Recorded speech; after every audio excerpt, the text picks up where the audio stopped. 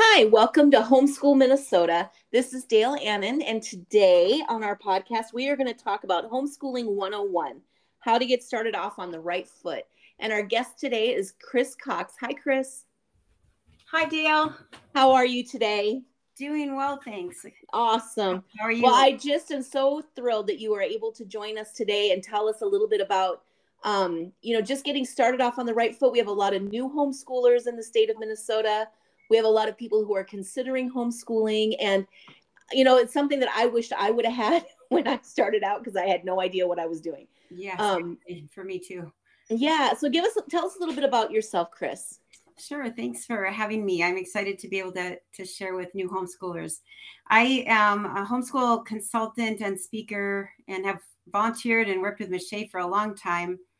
I homeschooled our 4 kids. My husband and I did for, I guess, 17 years or so. We're all done. And yeah, I'm sure there's people who have done it even longer than that. But, my husband and I, we have now, our kids are married and we have 5 grandchildren. And so just a different place, but I still love homeschooling and have a passion for helping homeschoolers just to be able to educate their children at home and be confident in doing so. And some of you who are familiar with Michelle might recognize Chris's, at least her name, because she's the one who puts out our newsletter. That's true. I have started to volunteer with that with Chris Haig, and I do that. Yes. Yeah.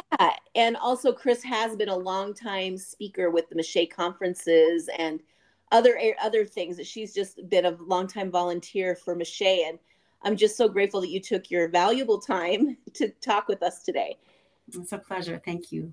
Well, I like when we talked earlier, Chris, one of the things you talked about is what homeschooling really is. And I wanted to talk a little bit about that just to kind of get us started. Sure.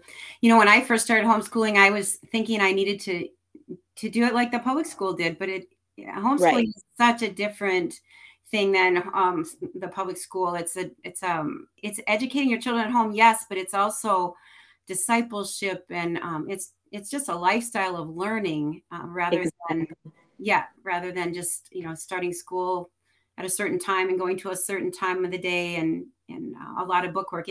We're learning all the time with our kids, and there's just so many things we can teach them beyond just academics.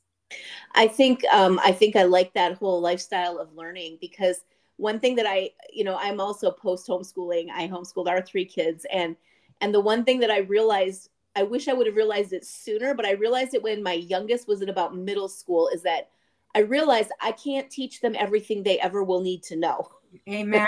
I just can't. No. But I can teach them love to learn and how to find the information for themselves. Yes, exactly. And they wouldn't remember it all if we did teach it all to them. I mean, no way. It's physically impossible, but yes, to actually help them become lifelong learners who love to keep learning all through the rest of their life. That's really the goal, I think, that we should have as homeschoolers. Exactly. So if that's our goal, then we never fail. Amen. Right. Yes. Yep. So one of the things that I know that we have to really think about as homeschoolers and as beginning homeschoolers, sometimes it's really daunting to look at the Minnesota state requirements and the laws that are governing homeschoolers. Yeah. And so could you talk a little bit about those? Sure, I'd be happy to. And really, Minnesota is a great state to home educate in. Yes. Our laws are not that strict, really. I mean, we have some things we need to do, but it's not overwhelming. And you can find the laws actually on the Michelle website, www.michelle.org as well. So just wanted to reiterate that. And if there's anyone listening who's not from Minnesota, hslda.org has all the laws for all the states throughout the U.S.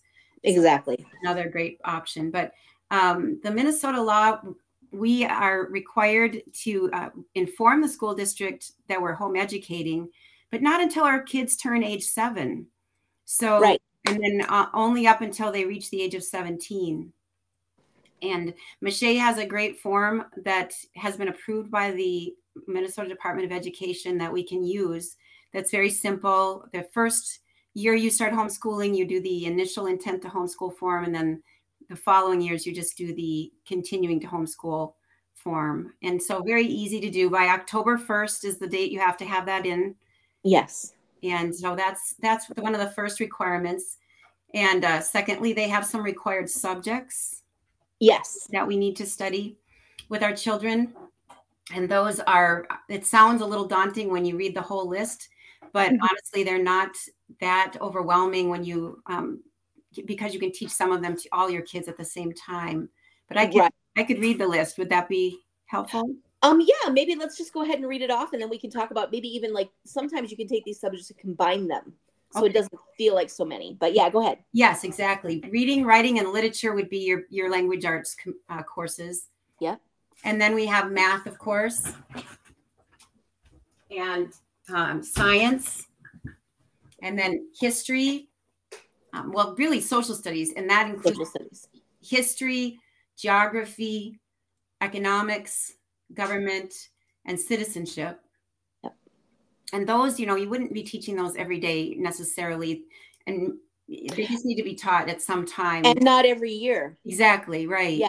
Yeah, there might be one year you focus on government and citizenship, and another year that you really focus on geography, and geography can be tied into history so easily. Right. And oftentimes curriculum does tie those two together. Exactly. Right. And then fine arts is another requirement, which would be art or music, or even can be photography and graphic design. I mean, anything creative. Yeah. And then, of course, they have health and physical education as a requirement as well. Yep. And so all of those are very doable. Usually we teach our kids language arts and math individually because they're more skill-based courses that our kids may not be at the same level, all of them. Right. And those are courses, I would say, like I always say, the skill-based courses you do every day, just a little bit every day. I agree. Yes, that was really important. And so I had to buy, and most people will buy a separate curriculum for each child in the language arts and the math areas. Yes. And then otherwise, all the other subjects you could typically teach your kids together as a family. Exactly. Yep. And a lot of homeschool curriculums, like science curriculums, history curriculums, assume that you're going to do that. And so they'll even, like I know Apologia Science for elementary students, they will, at the end of the module that you're reading to your children, they will have like, so if your child is older, they can do this for their assignment. And if they're kind of a medium skill base, maybe they're not a really good fluid reader yet, they can do this one. And if they're younger, they can do this. And so they give you suggestions of ways that you can combine the 3 different age groups and skill abilities and grade levels to be able to do the same lesson, but have different applications. Yes, exactly. And it's really fun to learn together as a family as well. And right. I know for history, we would read maybe the history book or whatever that was giving us the information of what happened, but then we'd also read historical fiction together. Yeah. That made history come alive a lot more. And then science, doing experiments together is a lot of fun as well. Once your kids get into high school, sometimes they need to work independently a little bit more in even those subjects. Yes. Depending on the ages of your other kids. But for most of the years of homeschooling, you can learn as a family. Yeah. And you learn a lot. Boy, I can't believe this stuff I didn't know. Isn't that true? I know. So crazy. So amazing. Yeah. I missed that part of homeschooling, but I still like learning, so I do it on my own. Yeah, exactly. Another thing that Minnesota state law requires is that your children be tested every year. So can you speak to that a little bit, Chris? Yes, I'm glad you brought that up. Yes, we are required to test our kids once they turn 7, and we've started reporting them. And that would be your annual achievement tests, such as the California Achievement Test or the Iowa Basics Test or Stanford, or some people use Peabody. Woodcock Johnson. There's a variety, and I have some information on my website and a blog about the most popular annual achievement tests that people like to use and the pros and cons of each. But they do require us to do the testing, but we don't have to turn in our results to the state. So that's a good thing.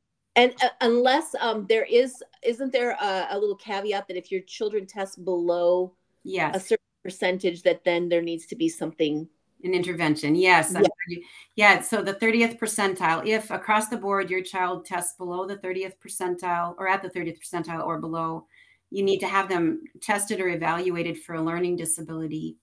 Yeah. It also says on HSLDA that if they're a year behind their peers, they should be tested. Yeah. Yeah. And that's not to say that you can't continue homeschooling. That's Right. just to make sure that you are aware of what it is that your child needs and that you're able to meet those needs. Exactly. Yeah. So that's something that's really, really, really important. It is. And when you do your annual reporting, when you report that you're homeschooling for the year, you usually have to write in which annual achievement test you plan to use. Right. And you can change that if you decide to. You just need to notify the school district. Okay. Yeah. And so and so I didn't say that either, but the intent to homeschool form gets sent to your school district.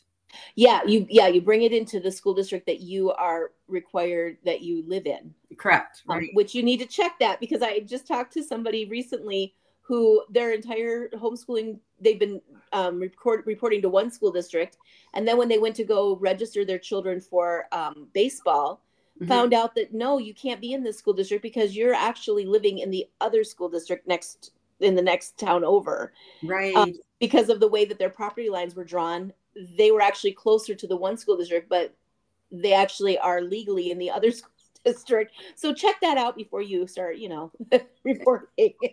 They're very strict about that too. So they really are. Yeah, you have to make sure. Yeah, you have to make sure you get that taken care of. But right. Yep. And then there's only two other laws that I want to mention. Okay. One is, and probably should have started with this one, but the instructor qualification. The good news is if you're the parent, you can teach your own children. You're automatically qualified. Yep.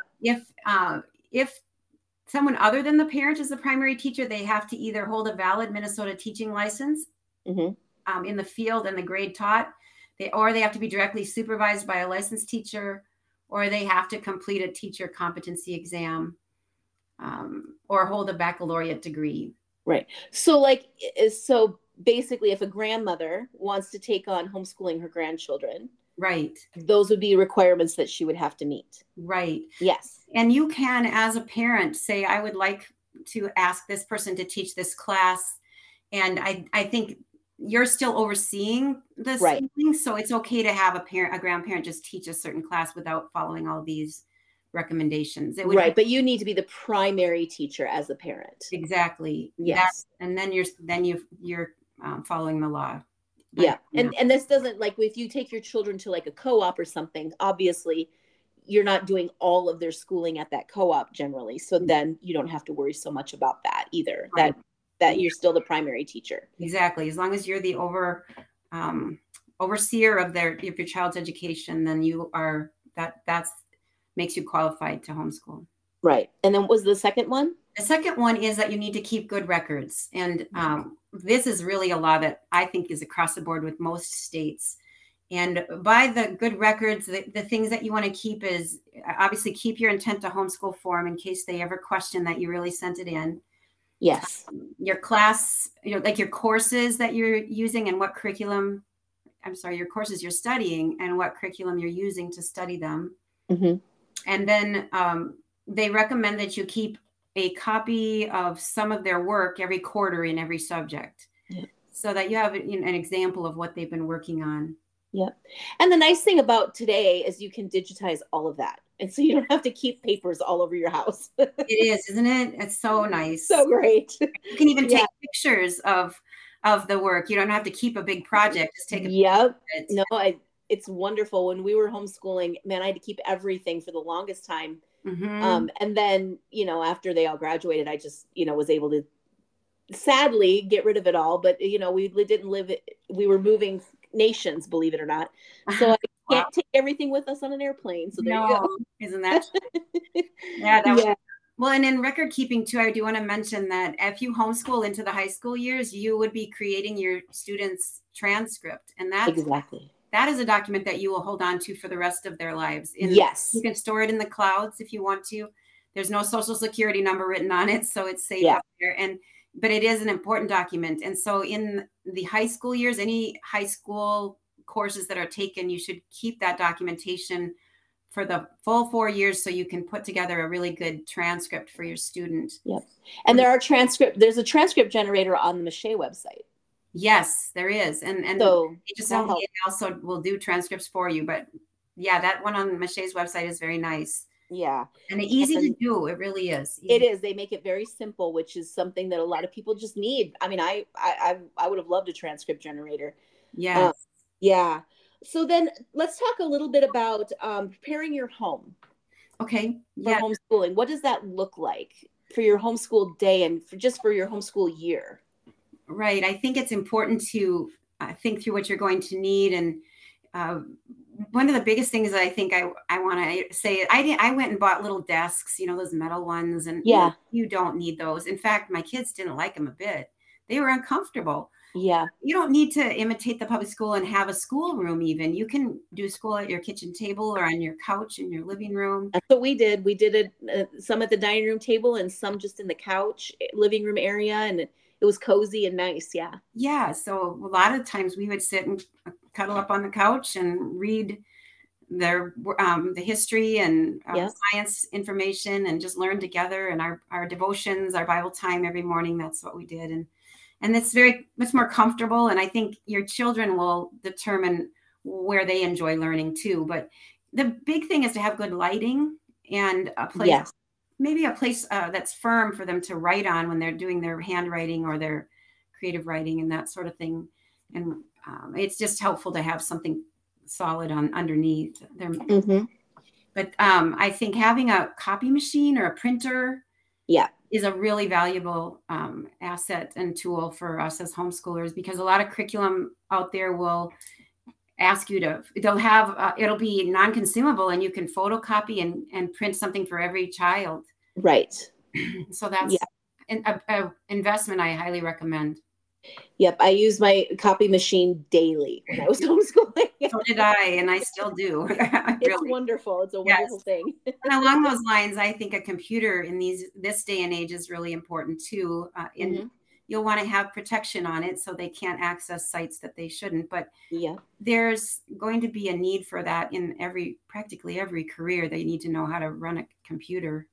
Right. And and we're actually having a podcast on that coming out next week on technology in the homeschool Great. and talking about safeguards and Good. different things that are needed and things that are available that I had no idea about that really help you with your homeschool day. Like, yeah, anyway, we are going to take up time just teasing it a little bit, but That's good great. stuff. I'm glad you're doing that. I think it's an important topic. Yeah, it's where we are now with kids need to understand technology. We can't hide from it at all. Right. I Yeah. agree. I agree.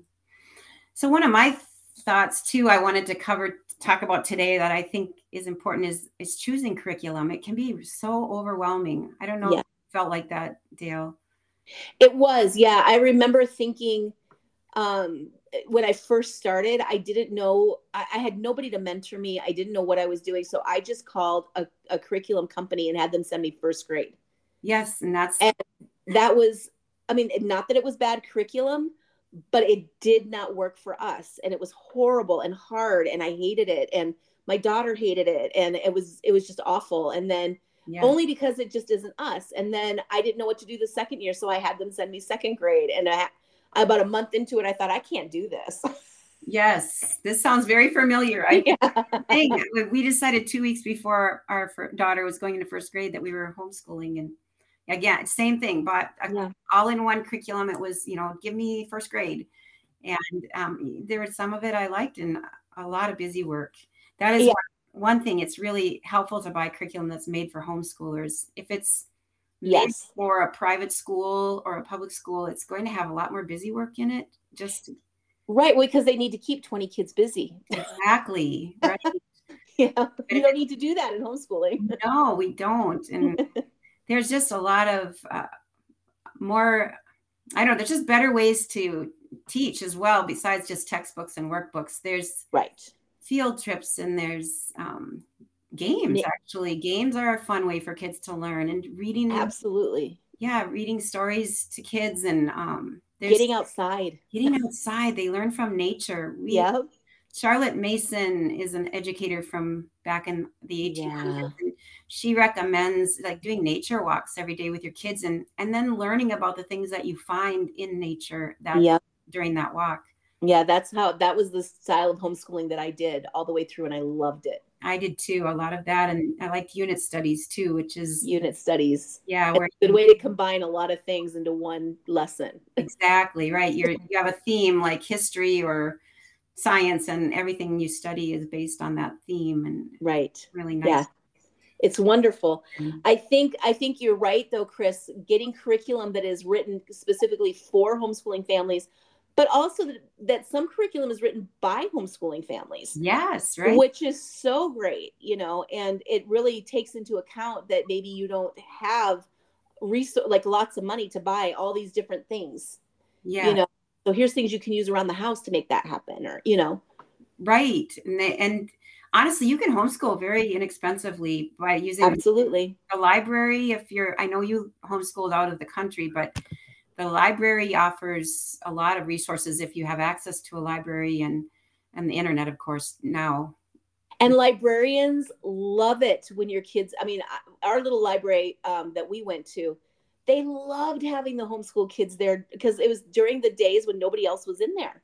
And Yes, so it was so fun for them to have kids to talk to. And they always, and then they started getting to the point where, because we were using it so much, they would write to different homeschooling moms and say, let us know what you're looking for, and we'll see if we can't order it and have it here for you guys. And they started working with us. And so don't underestimate your local library and the importance of like really building a relationship there. yes, they are so helpful. And my Yep. kids loved going there and picking books. And I had to limit how many books they could take because I know, right?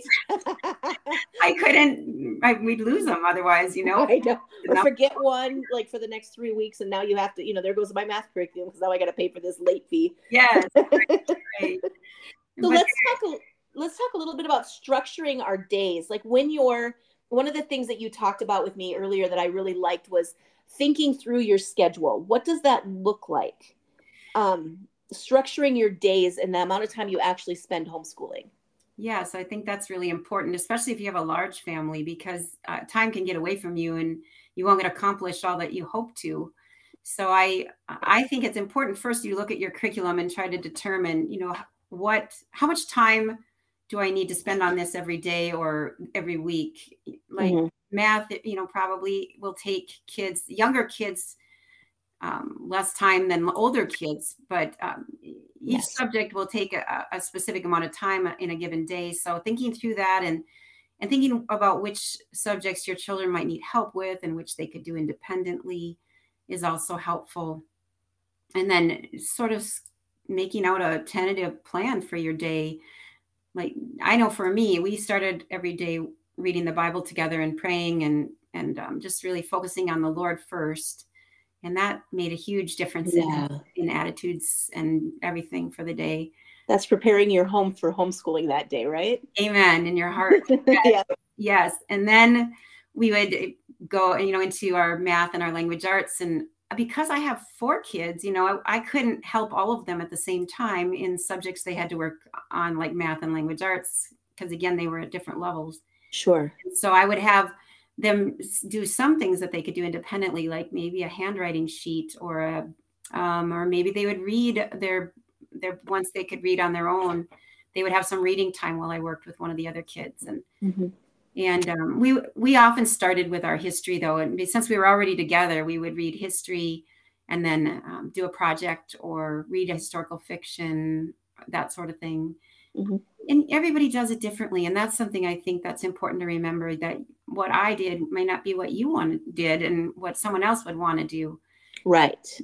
It's fun to hear what other people do, but you'll come up with your own plan that works for your family. I think the thing that's important to remember is that you make school work for you. You don't work for it. Yes. And so your family can revolve around your family, and your school can also revolve around your family. So I think the best thing about homeschooling is the flexibility Mm-hmm. to take time to really minister to the needs of our family, and Yes.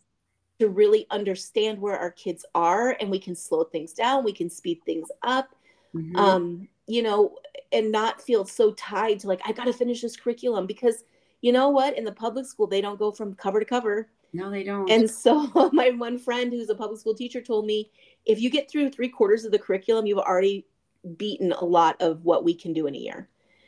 Right. And, Yeah. So we so just to remember. Yeah. I agree. And I found too that younger children really need shorter teaching times and Yes. more physical activity breaks in between so they Yes. can get refocused. And it's really valuable to take breaks and stretch and move because Yeah. our brains need that. Yeah. And little kids need it even more than we do as adults. But there are some kids who are more active learners in general, and they may Right. need to play with something with their hands while you're reading something to them or teaching because they can't sit physically totally still.